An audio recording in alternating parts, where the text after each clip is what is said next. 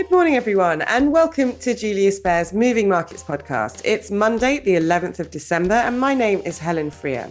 It was a positive week for equities last week, and Bitcoin is down around 3.5% so far today. I'll be talking this morning about this and more market news with Mike Rauber, and then I'll be speaking to Mensur Pocinci, who's the head of our technical analysis team, and I'll be asking him about the latest equity rally and falling yields. But first up is Mike. Good morning, Mike. Good morning, Helen. Let's start with last week then, when Eurozone stocks saw healthy gains. This follows really a broad rally over the last few weeks. What have the drivers been, do you think, of these gains? So first, on Friday, the European stocks hit their highest level since February 2022, and the DAX stormed to another all-time high, up over 20% this year.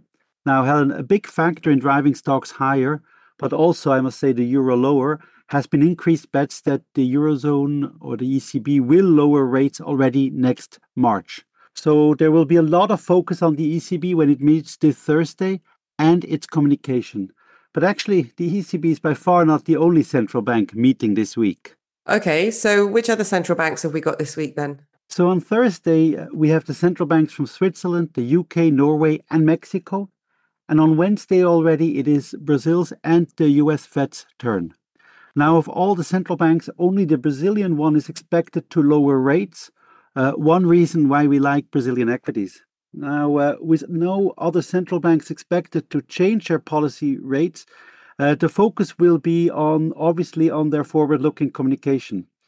So on this, questions to look out for is what is their take on whether inflation has permanently moved lower, and whether they see the decline in bond yields already loosening financial conditions too much, which would mean that they could keep rates higher for longer. So focus on their communication. Okay, so on Friday then, a couple of solid economic readings shook the markets, with stocks rebounding on speculation the US will be able to avoid a recession. Now, the flip side to that story is that bond traders were forced to trim their bets on rate cuts in 2024, and this sent yields soaring. Can you tell us any more about this, Mike? Yes, so the story is that gains in non-farm payrolls came in at a higher than expected 199,000 for the month of November, although this was partly due to the return to work of striking auto workers. But with the unemployment rate falling to 3.7%, it showed strength in the US economy. Now, the other set of data, Helen, was from the University of Michigan. It showed that one-year consumer inflation expectations fell sharply to 3.1% last month, and that was down from 4.5% in the previous months. Now, tomorrow, Tuesday, we get the US inflation figures just a day before the US interest rate decisions. Expectations are for inflation to have risen 3.1% on the year, but unchanged on the months, not least due to the drop in energy prices. So better than expected employment figures and lower inflation expectations should have been good for US stocks, right? Yes, absolutely. They were down in the morning, but so there was some nervousness ahead of the data releases. But in the afternoon, U.S. equity rebounded with the S&P 500 closing 0.4% higher on the day. 7 out of 11 sectors rose, with both energy and tech outperforming, but the consumer staples were the laggards. And there's some corporate news to report in the US. Firstly, I've seen some headlines about Cigna. What's the story there, Mike? Yeah, it walked away from merger talks with Humana. These are two companies in the US health insurance space. If they would have gone merged, that would have been a $135 billion market cap firm. The other news is the department store Macy is said to have gotten a $5.8 billion offer, a near 20% premium to its Friday close. And importantly, Adobe and Oracle will report earnings this week. Now, expectations are for them to show healthy profits, not least thanks to their artificial intelligence businesses. Now, on Friday, there was some hope when it comes to Chinese stocks after China vowed to strengthen fiscal policy to boost domestic demand. But I see Hong Kong's Hang Seng is about 1% lower today, although onshore China shares are up 0.5%. So what's the story there? Yeah, it looks like some not so obvious messaging from markets. Maybe the economic headline today is having an impact. It is reported that China's consumer prices fell the most in 3 years last month by 0.5% year on year. And producer prices also saw a decline of 3%. It's 14th straight year-on-year drop. Now, our analysts in Asia note that the sentiment on Chinese equities is very poor. It's the second worst performing market in Asia this year. But they highlight we may be near a shorter-term trough, even as longer-term concerns remain. And turning to Japan, Japan's Nikkei 225 index fell 3.4% last week as comments by Bank of Japan officials stoked speculation that the central bank might abandon its negative interest rate policy earlier than anticipated. And this weighed on riskier assets. Yeah, so the yen strengthened significantly, especially on Friday. But Japanese stocks did not react as negatively, and today they're up more than 1%. Our analysts think the Bank of Japan meeting on the 19th of December, so a little bit more than a week from today, will be a live meeting.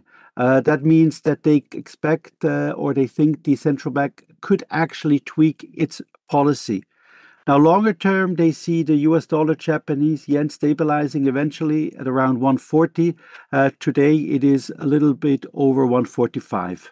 And let's finish with Bitcoin because it's proving to be as volatile as ever and has tumbled today towards the $40,000 level amid a broader crypto sell-off. What can you tell us here, Mike? So the largest crypto token, Bitcoin, it sank as much as 7.5%, as you mentioned, Helen, to nearly 40,000. But given its volatility, it paired some of these losses, and it is now around $42,000. Now, Bitcoin has been on a tear this year on expectations that regulators will allow the first US spot Bitcoin exchange-traded funds, widening the potential base of crypto investors. But I think in tomorrow's call, we have Manuel Viegas, our crypto specialist, talking about it. So those interested should certainly listen in tomorrow. That's all from me, Helen. Great. Thank you very much, Mike. It was a good roundup to start the week. Thank you, Helen.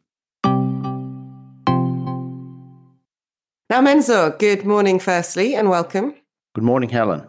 So the major equity markets in the US and Europe all gained overall last week. So the rally seems to be continuing. You commented recently, Mensur, that the bull market is broadening as well. So technically, this is all a good sign. Is that right? Yes. So basically, we are seeing a broadening of the equity bull market. So this means the laggards, for example, small caps in the US and Europe are catching up. So they are rebounding. So it indicates broad-based demand for equities, which is a bullish sign. So this means investors have more appetite and a healthy appetite for equities at this point of the rally. And let's talk about the DAX now, which, as Mike mentioned earlier, reached a new all-time high last week. So is this a sign it will keep rising? Yes. So in general, all-time highs are bullish, or in general, let's say if you look at 52-week highs, when you look at the DAX, if it's trading around 52-week highs over the past 20 weeks, it has historically risen by 11% on an annualized basis. In contrast, if more than 20 weeks have passed since its last 52-week high, basically the index has declined by 5% on an annualized basis. And if you look at the DAX, of course, this is in total, or US equities, this is in total contrast with Chinese equities. So, for example, the Hang Seng has not traded at a 52-week high for more than 146 weeks. Just finally, I also want to get your latest thoughts on yields, which we've seen falling. I think you said that investors are probably underestimating the downside risk in interest rates. Maybe you can expand on this a bit for us. Yes, so when we look at interest rates in the US and Europe, basically we see that the yields failed to move sustainably above the highs of 2022, and now they are in correction mode.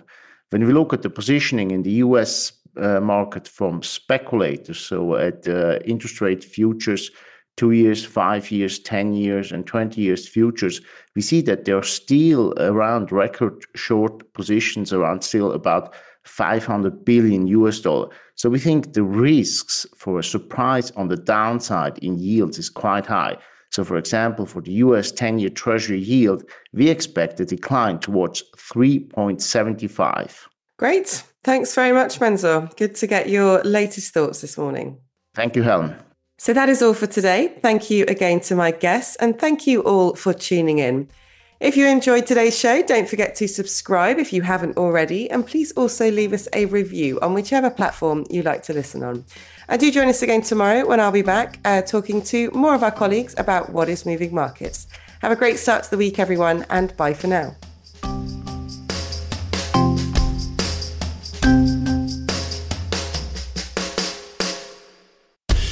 The information and opinions expressed in this podcast constitute marketing material and are not the result of independent financial or investment research. Please refer to www.juliusbaer.com/legal/podcasts for further other important legal information. Beyond Markets is a weekly podcast where Julius Baer experts and external speakers discuss some of the latest market developments.